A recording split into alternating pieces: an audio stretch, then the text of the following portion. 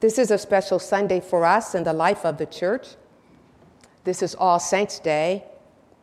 It is a time when we pause to remember those saints who, since last All Saints' Day of 2019, have gone to be with the Lord.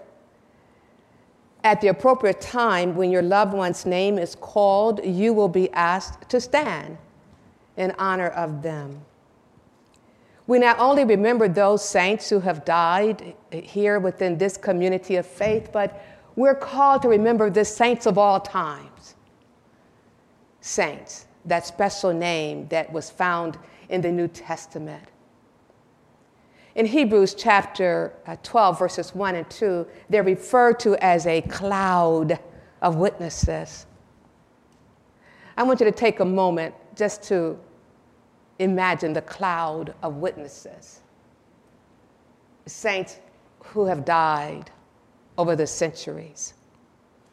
Which names come to your mind? Don't speak them aloud, but just think them mentally.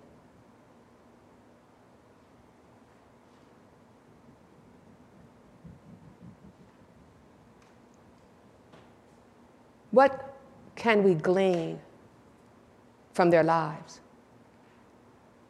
What do we need to remember in order for us as followers of Jesus Christ to continue on so that we too one day will become a part of the cloud of witnesses? I will share with you that at the appropriate time as names are called, you may think that there are certain names that should have been mentioned that will not be mentioned. In the life of this congregation, we recognize those names of individuals who have died since All Saints' Day of 2019 and who have died prior to October 1st. Join me now in a word of prayer. Loving and gracious Lord our God, we give you thanks for this day. And we thank you for that great cloud of witnesses who surround us even today. Men, women, boys and girls who've been faithful to you all the days of their lives and who continue now to encourage us to live faithful lives as well. Speak now to these your people. In Jesus Christ's name we pray with thanksgiving. Amen. I recognize that many of you are experiencing a sense of anxiety. You're experiencing a sense of dread because on Tuesday, November 3rd, there will be an election. But I want to remind you of something that our liturgist Penny said earlier. Let me rephrase it. The same Jesus Christ who is Lord and Savior on November 1st will be the same Jesus Christ, Lord and Savior, on November 4th.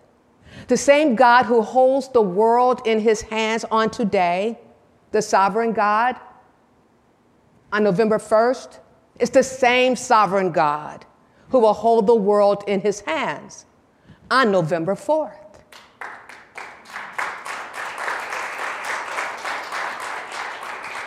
And so as followers of Jesus Christ, we are called to remind those who do not know Jesus Christ that this world is not all that there is, but there is a world that awaits us where the fullness of God's kingdom will take place. And Jesus Christ and God will reign forever and ever and ever. That's good news for us on November 1st. Amen? So the question has to be asked, how are we to live this life? In the epistle lesson, 1 John, that was read to you, you were reminded that we are to be like Jesus the Christ. We are not to be imitators of the world. We are to be imitators of the one who has died for us and who now reigns at the right hand of God the Father. What does that look like to be imitators of him? Well, I want to ask you to turn in your Bibles to Hebrews chapter 12, verses 1 and 2. Therefore, since we are surrounded by so great a cloud of witnesses, let us also lay aside every weight and the sin that clings so closely, and let us run with perseverance the race that is set before us, looking to Jesus, the pioneer and the perfecter of our faith, who for the sake of the joy that was set before him endured the cross, disregarding the shame, and has taken his seat at the right hand of the throne of God. What does it mean for us to run this race? First and foremost, we are to keep our eyes on Jesus the Christ, not on a culture, not on a human being, not on a particular party. We are to keep our focus on Jesus Christ. Jesus Christ, who in the first century began such a movement that it is described as literally turning the world upside down. Jesus Christ, who determined that those who will follow him would come with a new identity that was so unlike the world that they would be referred to as his disciples. Jesus Christ, the one who died on the cross for you and for me, who continues to call us to be his light in a world of darkness, to be the salt that will flavor humankind that has become so cynical, so disparagingly evil. He is calling us, his disciples, to be his example in the world. So Hebrews chapter 12, verses 1 and 2 says, whatever is tripping you up from running the race, lay it aside. Whatever is preventing you from seeing Jesus Christ high and lifted up as your Lord and Savior, lay it aside. Whatever is preventing you from giving your all to Jesus Christ so that he can shape you and mold you, so he can shape me and mold me more and more into his likeness, give it up. Be it allegiance to human beings, be it allegiance to self-preservation, be it allegiance to wealth, whatever it is, give it up and take on the fullness of Jesus Christ. You see, in order for the next generation to have faith in Jesus Christ, they will need to see examples of Christ's disciples giving up that the world says we need to take hold of: power and position and prestige, superiority, beating others down so that we can look good standing up. They need to see a people known as Jesus' disciples who are willing to turn away from what the church, from what the world offers as life, and take hold of what Jesus offers as life, and life more abundantly, the fullness, the completeness of life, in order for the next generation to have faith. They must see that when we talk about being followers of Jesus, the Christ, it's more than just lip service, it's a lifestyle. That is why we have faith today, isn't it? Because the saints of old who pledged their allegiance to Jesus Christ chose to turn away from the lures of the world and follow Jesus. This Jesus whose teachings were so radical that he had to form a new people within himself. He had to teach them what it meant to be his disciples. And I would suggest to you today that the church must be intentional about reclaiming her office of teacher, because today disciples of Jesus Christ must know what it means to be a disciple. Yes. To be a disciple means that we are in God's likeness. We think, we act, we behave in the likeness of God. And for those who like to use that three-letter word, God, in so many ungodlike ways, we have Jesus Christ to show us the pure example of God in the flesh of what God's likeness looks like. Yes, we're called to run the race that is set before us as disciples of Jesus Christ, so that that next generation will become disciples of Jesus Christ.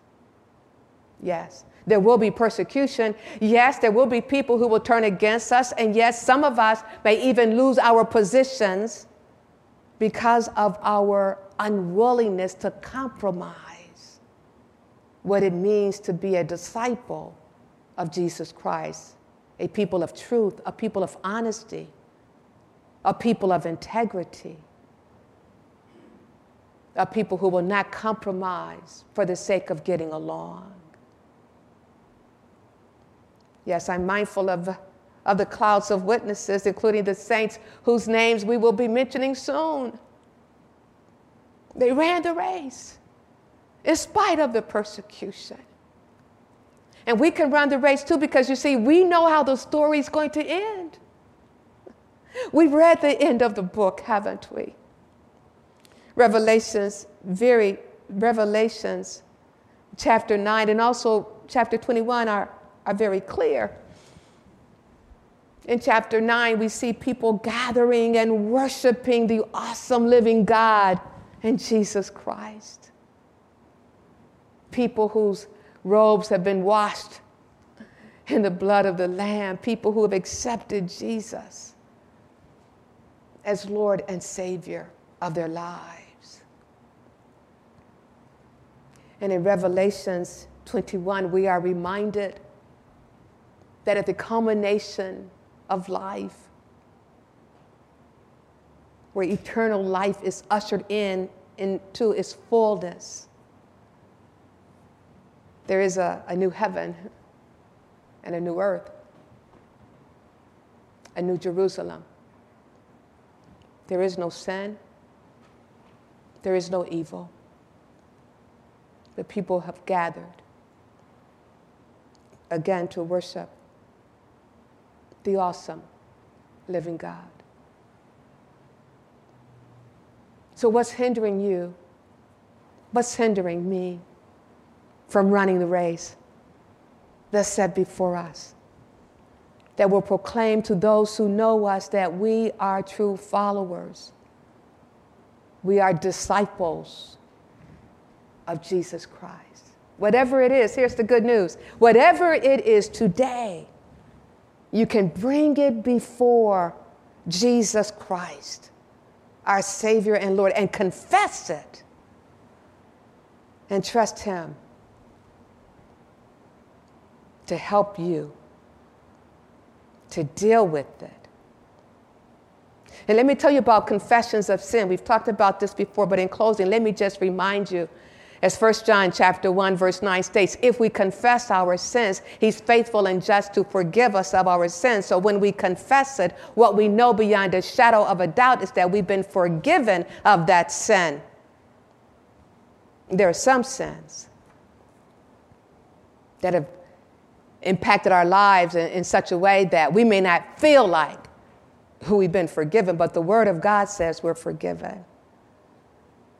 There are some sins that will not leave us immediately, but will require assistance from professionals and from others to help us to deal with them. But the forgiveness of the sin has taken place. Yes, we read the end of the story, and we know that in spite of what this life has to offer, as we continue to run the race that is set before us, the race of discipleship, the race of becoming more and more and more like Jesus the Christ, as revealed in God's Word, we will become more like God. And that is good news. Glory be to God. Loving God, we thank you. We thank you. We thank you. We thank you so much that as disciples of Jesus Christ, we're on this journey that will lead us ultimately into your presence. Give us the courage. Give us the strength. Give us the desire to continue to grow as disciples of Jesus Christ, so that that generation that is coming behind us will be able to say, yes, they were faithful to the call of discipleship. Yes, they were faithful to live their lives in such a way that I want to imitate them as they imitated the life of Jesus Christ. So help us to continue to keep our eyes focused on the author and the perfecter of our faith, Jesus the Christ. Amen.